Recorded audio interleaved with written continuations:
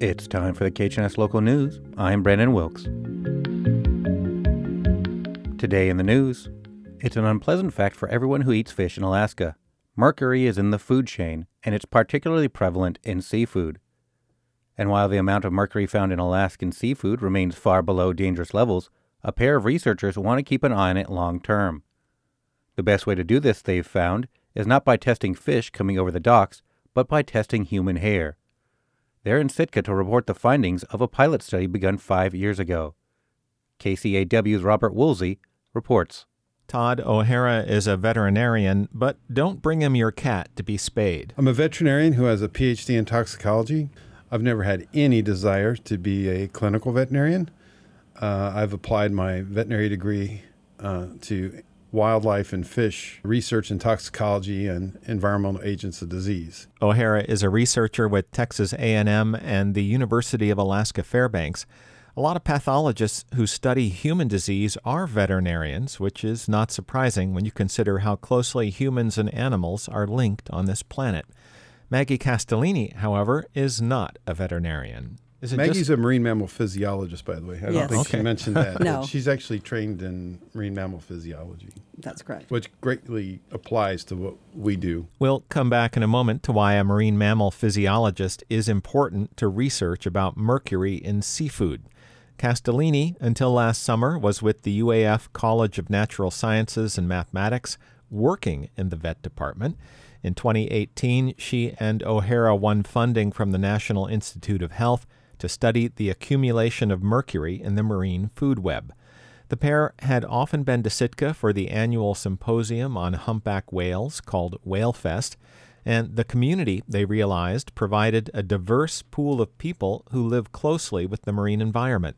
They launched a pilot study hosted by the Sitka Tribe of Alaska and began to collect samples not of the sea creatures consumed by Sitkans, but of human hair, which can reveal a lot about the head it's growing out of. Hair is just a really easy tissue to be able to work with. It's a very good indicator of mercury in the rest of the body. It's obviously very easy to sample. You don't have to, stick a needle in somebody or anything like that. We would just take a very small, maybe about the width of a pencil from the very back of a person's scalp, and also something that's pretty easy to analyze as well after the fact. The pilot study tested mercury levels in the hair of 70 subjects, both in Sitka and in another smaller community in southeast Alaska.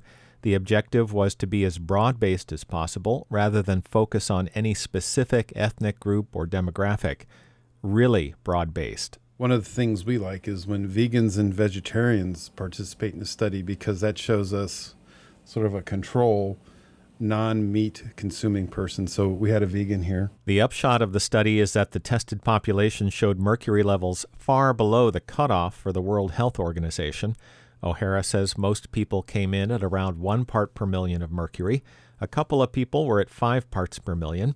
The WHO cutoff is 10 parts per million. This is good news for Alaskans who live by and from the sea, but it's not the full story. Mercury accumulates in different species at different rates. O'Hara and Castellini want to expand mercury monitoring to better specify any risk. For a long time, the types of advisories that would be sent out, and there still are in some parts of the country, basically treat all fish as equal, right? Don't eat more than this many meals of fish a week if you're a woman who's of childbearing age. But that's not at all true with mercury. Some species of fish have vanishingly small amounts of mercury because of their lifestyle, whereas others, especially the bigger ones, can have fairly high. The bigger the fish, the larger fish they can consume, and those tend to be at a higher position in the food web. And higher still are marine mammals. Alaska, the pair agree, has a pretty good advisory system for fish, but not for the animals that eat those fish. So we would like to include marine mammals in our study to give people here in Southeast Alaska a better representation of their diet. Some places are famously contaminated with mercury. San Francisco Bay with Gold Rush-era mining residue.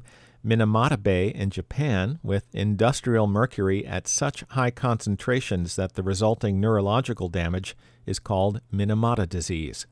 Alaska's mercury is less likely to be caused by human activity. There's naturally occurring cinnabar, for example, and volcanoes. O'Hara and Castellini hope that their pilot study with the National Institute of Health will take off into more permanent monitoring of mercury in coastal Alaska. They see monitoring as an incentive to a healthy diet rather than a deterrent. If that's all people hear about, then they start to be afraid to eat good, healthy foods. And so it's really nice to be able to get a broad study where we can look at communities and say, you might eat a lot of fish, but your mercury concentrations in general are still not that high, and it's a good reassurance. Reporting in Sitka, I'm Robert Woolsey. That's it for the KHNS Local News. I'm Brandon Wilkes. You can find this story and learn how to access the KHNS News as a podcast at khns.org/news. This is KHNS, Haines, Skagway, and Klukwan at 102.3 and translator K220BK Skagway, Alaska at 91.9.